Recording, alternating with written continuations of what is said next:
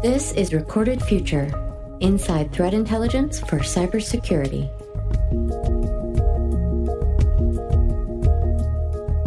Hello, everyone, and welcome to episode 117 of the Recorded Future podcast. I'm Dave Bittner from the Cyberwire. Our guest today is Jason Bernier. He's a penetration tester working to help organizations ensure their systems are secure and helping them understand where their weaknesses may be. He's got some insightful stories to share from his work, along with practical advice for folks looking to find their place in the industry. To be sure, it is serious work, but there's no question Jason is passionate about his job, and he has a good time doing it. Stay with us.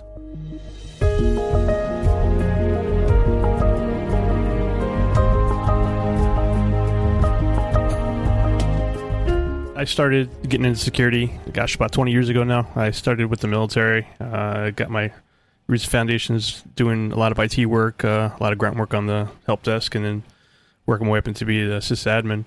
And eventually, at some point, I got recognized, and I was sent to a security school where they ended up having me doing a lot of vulnerability assessments, just kind of plugging things and making everything, just patching everything, and viewing the reports and just kind of sending them out to our higher up. Once I got out, I just continued down that path and eventually got to where I'm at now, where I'm doing pen testing and red teaming full time.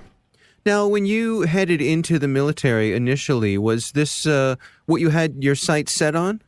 No, I had no idea what I wanted to do. When I joined the military, it was kind of on the whim, honestly. I'd gotten a postcard in the mail one day, and it was from the Navy, and it said you can go on submarines, you can be a Navy SEAL, you can do this, you can do that. So I filled out what I liked, and the recruiter called me like 2 days later, and I think 2 days after that I joined, and I was supposed to be doing radio communications.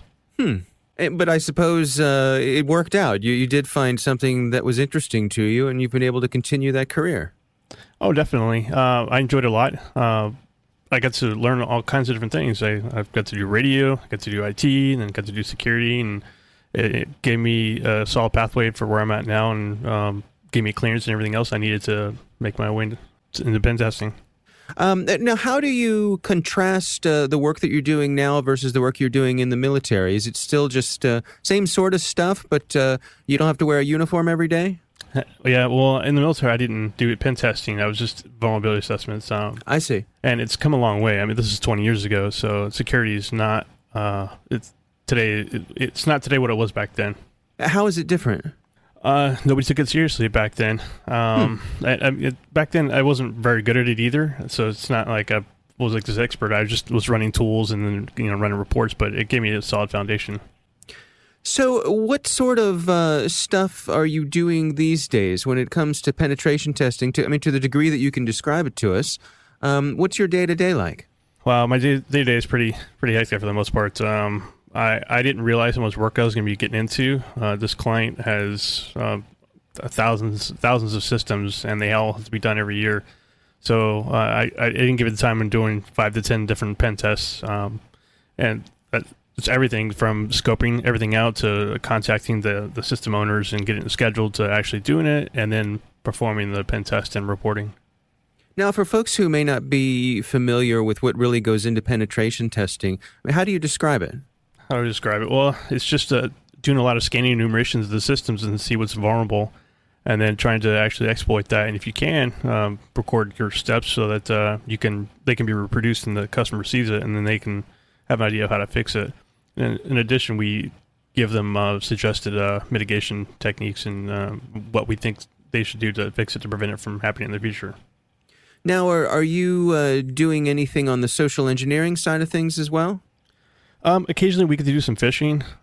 We're not authorized to do any kind of phone calls or anything like that. I'd be interested to see how many people would actually fall for that these days, but we're not authorized to. What is your assessment in terms of overall when you look at the vulnerabilities that you encounter? How much are folks keeping up on things like patching and making sure their systems are secure? It really depends on the customer. I'm doing a pen test today. Actually, it started yesterday. I did the same client a year ago, and lo and behold, there's still the same vulnerabilities there. They really haven't mitigated much. And in addition, they opened up some additional holes because I found something else, and I get shells from a different avenue. Now, is there a standard suite of tools and techniques that you use as a starting point when you're going in to do your testing? I just start with Nmap or things that are built into Kali. Being with the government, they don't put a lot of money into certain things like that. We do get some software that's the pro version, like maybe Burp Suite or something, but that's not a whole lot that we get. So everything's pretty much open sourced. Do you ever run into stuff that surprises you that you didn't really expect? Yeah. I remember doing an assessment a couple months ago, and it was a pretty well-known vulnerability. And when I got in, all I had to do was see what permissions I had, and lo and behold, I had root. So I was just surprised that somebody would just allow that user that was running, that should have been running in a low-context user, but as root instead. Oh, that's interesting. Now, you mentioned that with some of your clients, you get to go back. It's an annual thing. You're revisiting systems that you've visited before. Do you find yourself saying, "Oh, I remember these folks," and "Oh, good, they've patched up this," or "Shame on them, they still have to take care of these things"? Yeah, I keep all our reports. So before I go back and do something, I review them all, and that's the first thing I'm going to try is something I did before to see if they bother to patch it. Now, you have a number of certifications as well to your credit. What do you see the benefit there is for investing the time in getting those? The biggest one that I got was the OSCP, and that's definitely opened some doors for me. It got me noticed and got me interviews, but it didn't get me the job. The experience and my frame of mind and just passion for what I do is what got me the job. At least I think that's what I think. And what's your strategy when you go into an interview? I just try to be myself and answer as best I can. I don't like to lie, and I don't like to pretend like I know something. If I don't know something, then I'll be upfront about it, but I'll try and come up with an educated guess from what I know, and then see if I can come up with an answer, or at least have a conversation so that the person I'm interviewing with has an idea of what my skill set is. Yeah. Now, in terms of your own team and, team building and working with the folks around you, do you have a particular style with those sorts of interactions? Well, I have one other team member. It's just two of us doing all these pen tests, but we are we have the same type of personality. We get along pretty well. We're pretty both down to earth and grounded, I think, and neither of us have an attitude, or we don't think anybody is better than anybody else. We're just trying to help the customer and stay patched and prevent anybody else from getting in who shouldn't be there. I want to switch gears a little bit and talk about threat intelligence, which, as you know, is a topic that we cover here on this podcast. What part do you think threat intelligence plays in organizations' ability to defend themselves? So we have a team that does that does a lot of research, and I think it's pretty good because they send out emails several times a day when new things come out, and it can help the users on our networks to see what's going on. They may not know that there's some sort of phishing campaign going on. They may click on a link, but if they had seen that, maybe they wouldn't. So I think it's a pretty good idea for them to do their research and send things out, so that everybody's aware and just has a general idea. And maybe that 1%, will stop something else from happening in the future. How much of the work that you do, or I guess your approach to advising people for how to defend themselves? I mean, obviously there's the technical side of it, but there's that human side as well, where people need to be trained. Oh, most definitely, and that's I think it's probably the biggest part of what you see today is most people are falling for some sort of phishing scam. I can't tell you how many times I've in the past have sent out emails to trick users into clicking on things, and I remember doing an assessment like 3 years ago, and I sent out an email that was preying on the user's fears, knowing that if they didn't do their training, they would lose their internet access in the network. So I sent out, I sent out about 50 emails. I think I got 40-something shells back. So. Wow. Yeah, I heard one conversation I was having with someone who was he was tasked with sending a message out to some folks in the military. And he said all he had to do was, bring up the specter of them having trouble with their retirement or, that sort of thing. And everyone responded. Oh, yeah. Nobody wants a retirement. And when it comes to money, nobody wants that mess with, so people will click on it. Yeah, that's fascinating. What sort of advice do you have for people who are looking to pursue a career, similar to what you're doing now? Do you think that education is important, the time in the military, getting the certifications? What sort of words of wisdom do you have? For me, I really thought that my military time helped me out because it gave me the clearance and it just opened doors for me as far as meeting people. But education is always a good thing. It's not going to get you the job. It's not going to get the experience, but it'll show that you can do something and stick with it for the long term. The certifications, that makes you study a certain topic, but again, it's not going to get you the job. What's going to get you the job, I think, is having a passion and doing things that you're not expected to. Like behind me is my lab, So when a new exploit comes out, a new vulnerability, I'll load it up and I'll start learning how to do it. And nobody tells me to do this. It's not something I've been tasked to do. It's just something I do because I want to learn. I want to know more. So I'm always downloading new VMs, or I'm on Hack the Box and trying to exploit those VMs and things like that. So the biggest part is just having that passion, just wanting to know more, just getting it done and getting into it and showing that. Yeah. Staying current and being able to keep up with everything. Oh, definitely. Being current and just knowing the latest exploits. It's happened to me plenty of times where something new came out while I was in the middle of assessment, and it was all I needed to get past what I was doing. Do you have any stories, any particular incidents that stand out that you found particularly interesting or entertaining?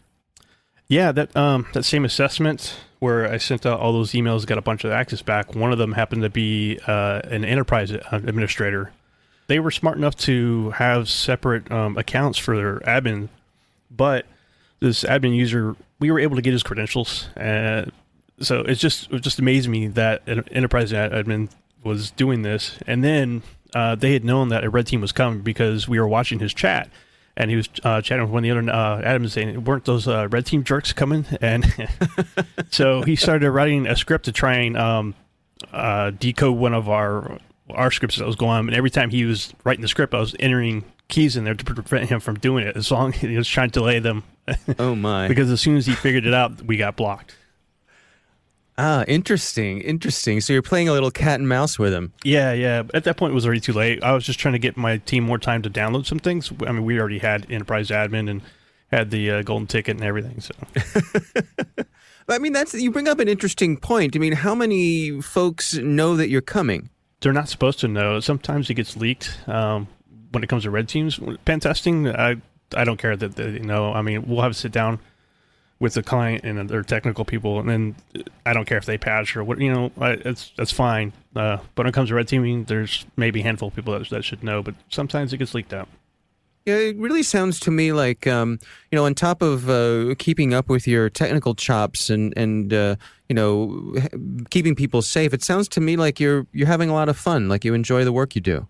Oh, I definitely enjoy it. I'm learning something, and I'm doing something that you're not supposed to be typically doing, and knowing that if it went in my position, if I was just some random guy and I could get caught, it's just that kind of thrill, and ultimately I am helping, and I'm making a difference as far as trying to keep people out.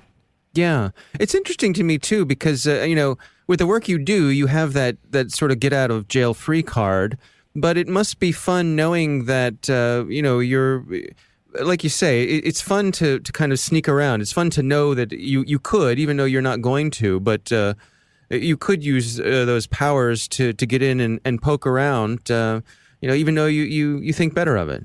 Oh, definitely. It's a thrill. When I was with the red team before, there were some assessments where some of the cops on base didn't even know that we were supposed to be there. So there's always that element that you could get arrested and taken into jail. And you had your get out of jail free card, but it's always that you don't know what these people know, and you just have to go along with what they say. And then once you're reprimanded, they take your credentials to see that you're actually supposed to be there and verify your authenticity.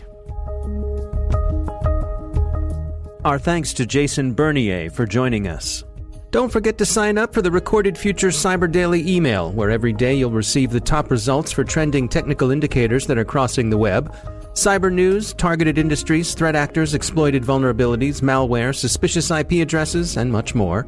You can find that at recordedfuture.com/intel. We hope you've enjoyed the show and that you'll subscribe and help spread the word among your colleagues and online.